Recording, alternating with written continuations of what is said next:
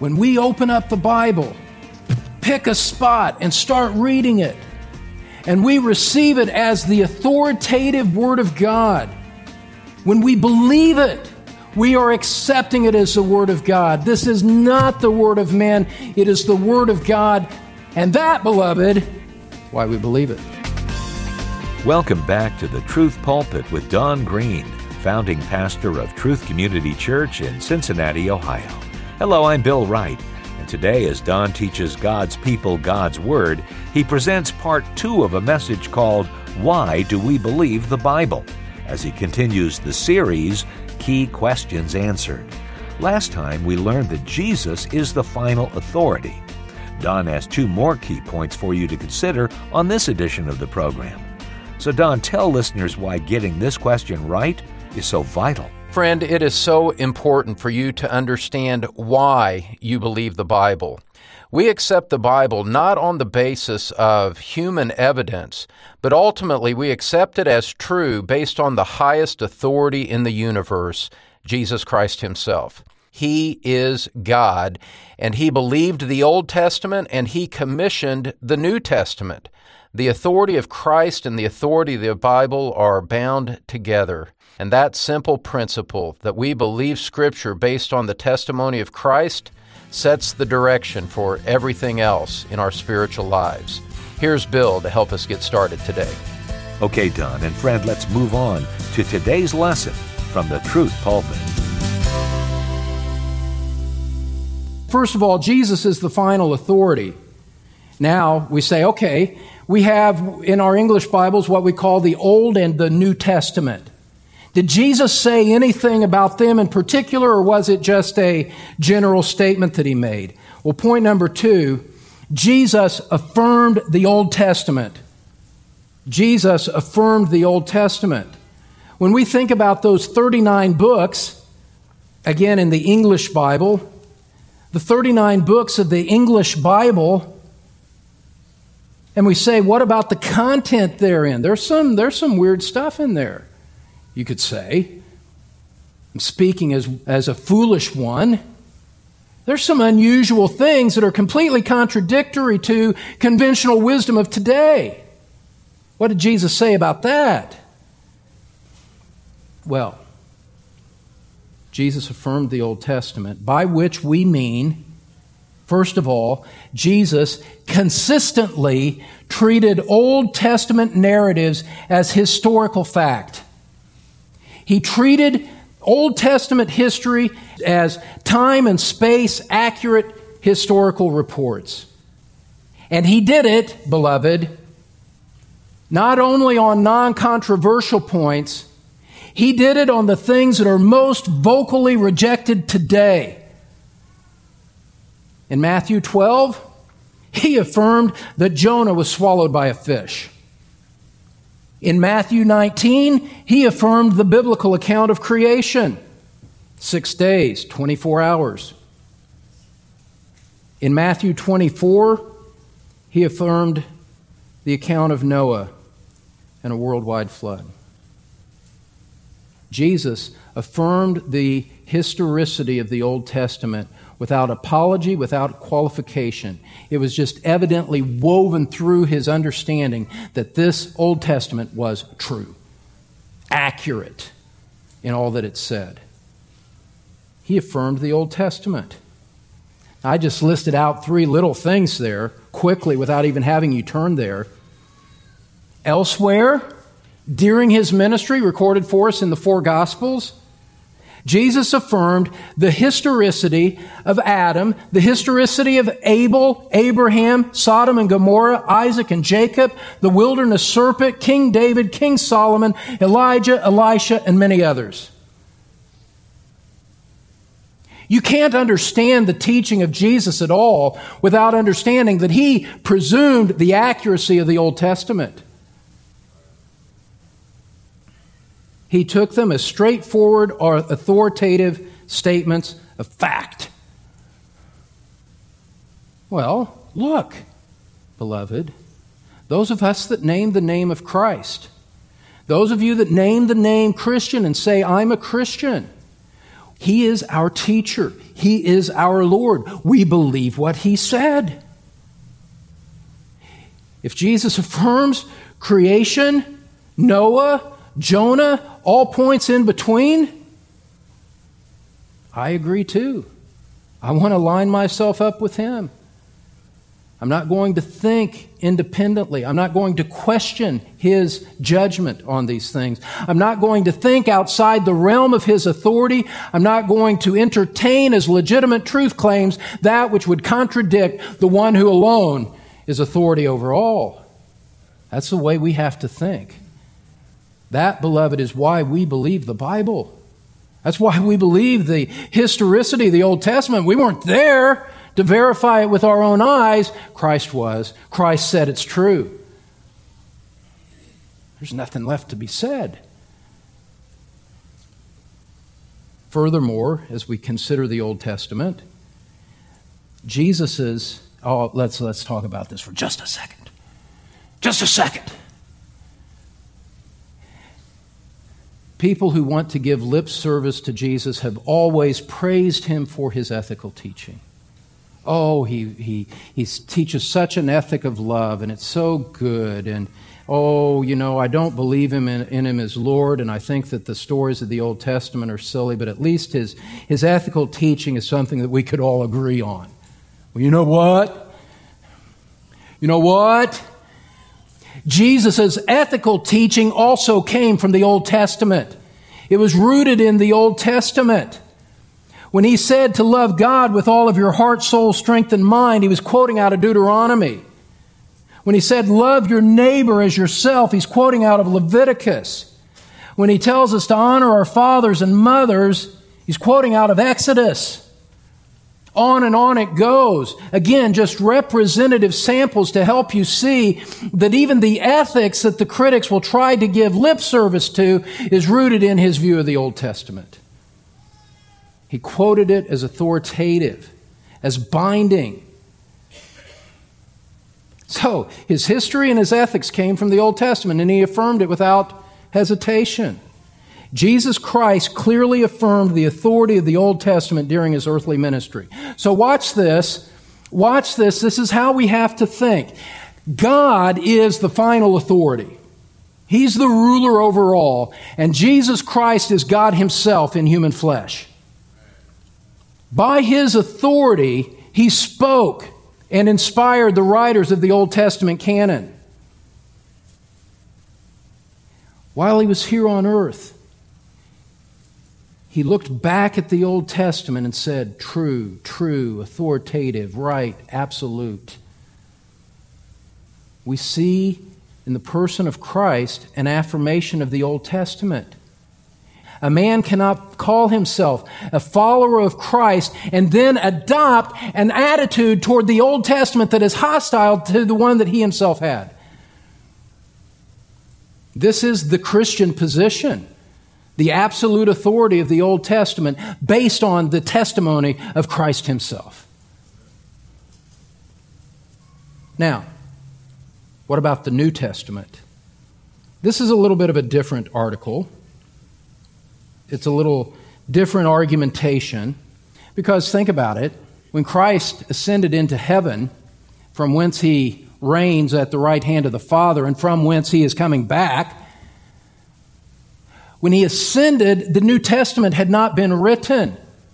How do we know what He thinks about the New Testament, which chronologically happened after He was gone? Is there a word from Him about that? The answer is yes, it is. This is our third and final point.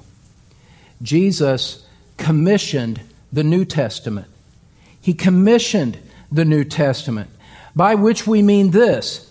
Jesus pre-authenticated the New Testament during His ministry. And I want you to follow me here. We're talking about the very foundation of the eternal well-being of our souls here. That's why we spend time on it. We can't treat this lightly. See, when Jesus was here, the Old Testament was done, and as it were, He laid hands on it and affirmed it in His life and ministry. With the New Testament, it's different. It was from his standpoint of his earthly life, it was still yet to come. But understand this. With equal authority, just as he laid hands on the Old Testament, he laid hands on the New Testament as well. It was just going to be finished after he wrote, and I'm going to show you this. How did Jesus commission the New Testament? First of all, I'm going to give you 3 subpoints here, and they'll go pretty quickly. First of all, he prepared for its writing. He prepared for the writing of the New Testament. Go back to the Gospel of John. The Gospel of John, chapter 14.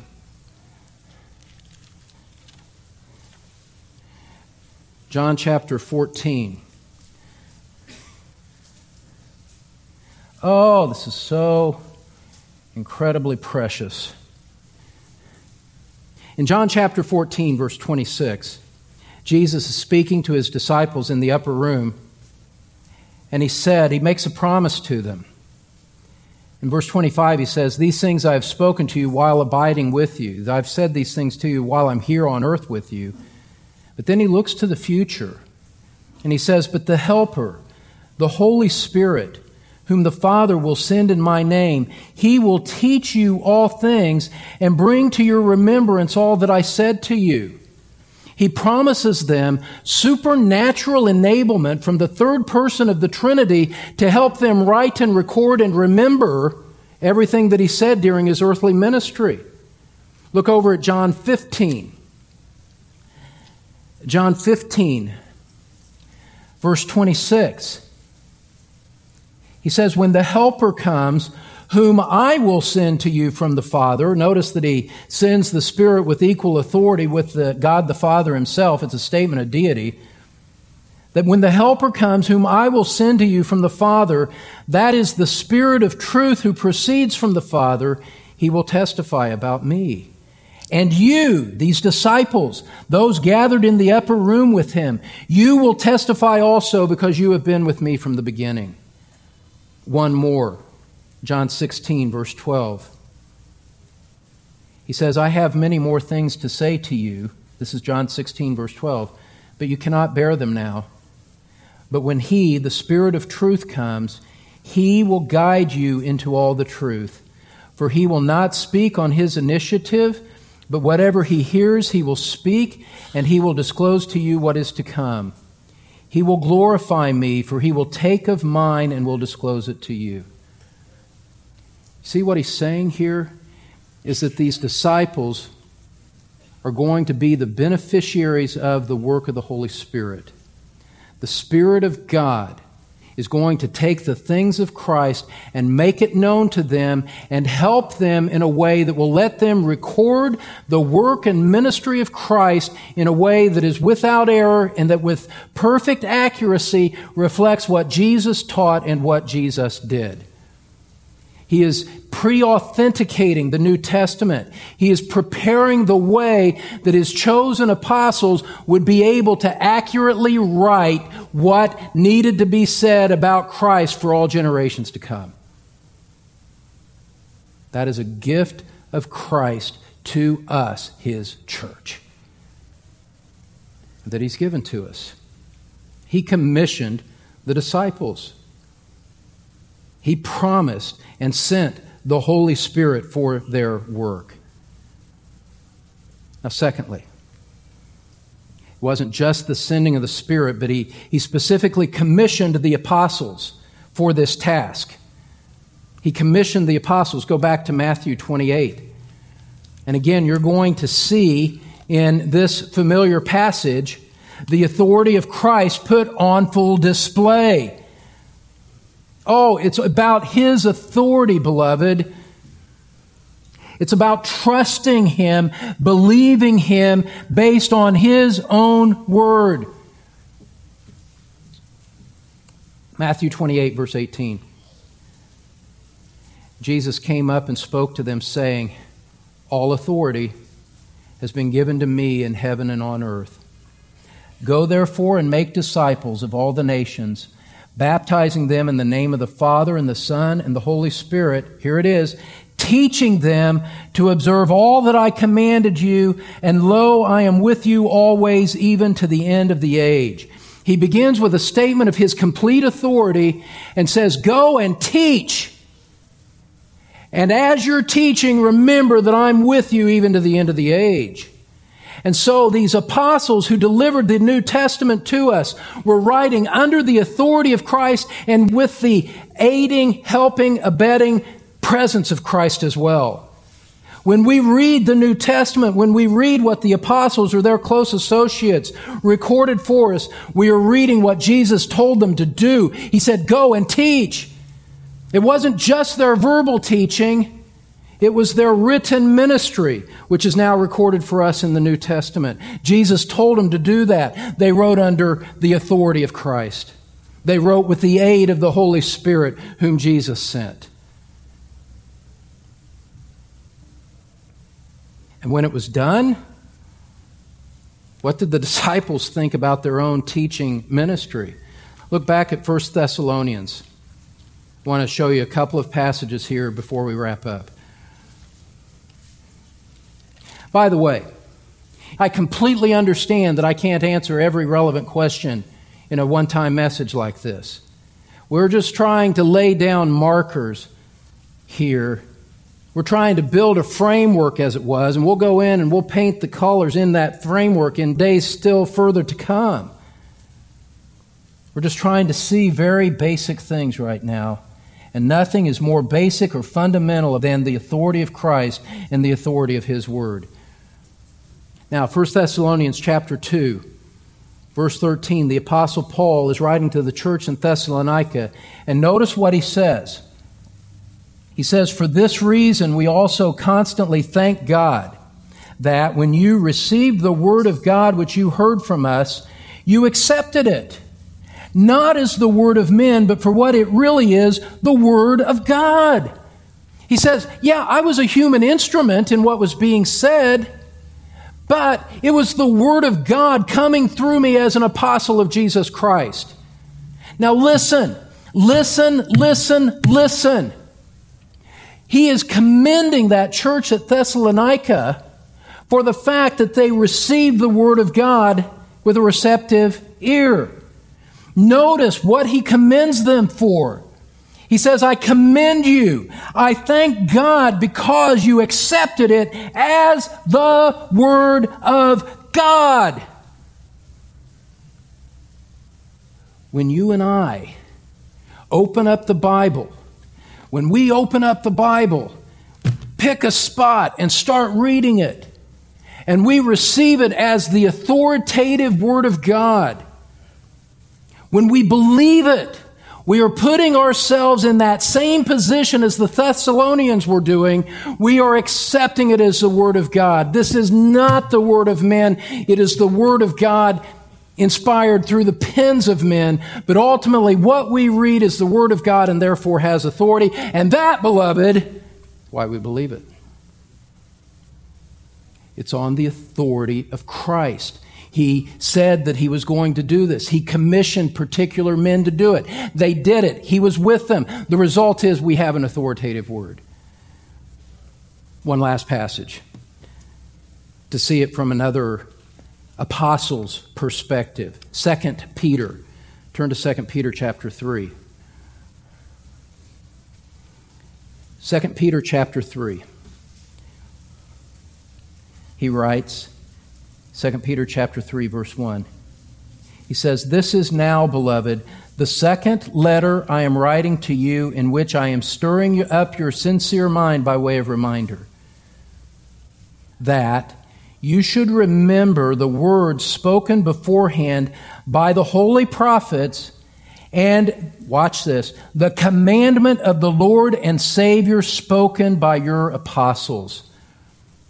The apostles spoke in the Scriptures, but what they were writing was the commandment of the Lord. And they had a unique, non-repeatable, non-transferable authority to write on behalf of Christ because He commissioned them to do just that. Now let me wrap this up for you. A lot of heavy material in some ways here. I can't believe the time is gone. I can't believe it. I'm afraid that I pushed the button up here that controls the clock and advanced it without knowing it. I don't want to stop. Because this is so important. Why do we believe the Bible? Because Christ is our authority. He is our Lord. He's our Lord. He is our God. He is our boss. And Christ has affirmed the truthfulness and authority of both the Old and the New Testament. And beloved, here's where it all comes down to. Here's where it all comes down to. We trust Christ as the final judge of truth, more than we trust our own judgment. We rest our hope in His work for our salvation. We rest our confidence about truth in His judgment about what is true. And He's made it clear. In general and in detail, He has made it clear. He established the authority of Scripture during His earthly ministry. Beloved, talking about principles here and not trying to do anything else. For someone to reject the authority of the Bible is a great culpable sin against Him. For someone to dismiss or ignore the authority of the Bible, to not build your life around the Bible is a great, great sin against Christ. If we're Christians, we gratefully, joyfully believe the Bible.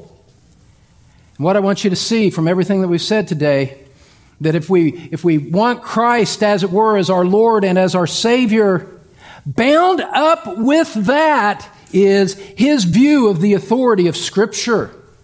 You can't separate the two. It's the Word of God, written and incarnate. And they are one unit. They are of one cloth. You believe the Bible, don't you? At Truth Community, we do. That's what we base everything on.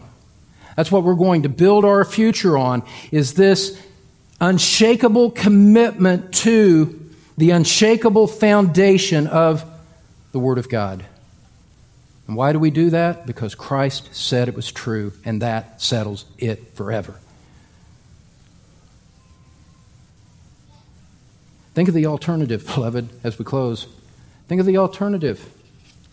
For someone to turn away from the Bible leaves them in the helpless position that Peter recognized when Christ asked him, "Are you going to go away with the multitudes too?" in John chapter 6.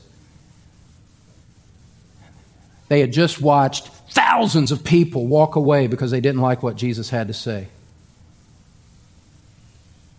And Jesus turns to them and says, "You don't want to go away too, do you? You want to walk away from me too?" Peter said, Lord, to whom would we go? You have words of eternal life. And we've come to know and believe that you are the Son of God. By an act of undeserved mercy on our individual lives, Christ has brought us to that same point where we recognize Him as the one true and only sovereign Son of God. We bow before Him in glad submission, in willing embrace, not just of the salvation that He offers to everyone who will repent and believe, but for the totality of who He is, the totality of what He claimed authority for. And that starts with this precious Word. It starts with these precious 66 books to which we gladly bend the knee, to which we lovingly bring our lips and kiss the sweetness of the authority and the majesty of this book. Why do we believe the Bible? 2 words: Jesus Christ. And that settles it for all time. If it's settled in the courts of heaven, That's enough to settle it in the courts of your heart. So why do we believe the Bible? 2 words: Jesus Christ. Answering that question correctly provides the foundation to all other questions and answers. And Pastor Don Green moves on to tackle the question, who is God, next time, as he continues our series, Key Questions Answered. Join us then, here on the Truth Pulpit. You know, you can hear any part of this series again at your convenience when you visit our website, thetruthpulpit.com. You can download podcasts or find out how to receive CD copies for your personal study library. Plus, you'll find the link Follow Don's Pulpit. That'll take you to Don's full-length weekly sermons, not subject to the time editing needed for radio broadcasts. Again, that's all at thetruthpulpit.com. And may we also say thank you for your support of this ministry. Without you, this program would not be possible. I'm Bill Wright, and we'll see you next time as Don Green continues to teach God's people God's Word from the Truth Pulpit.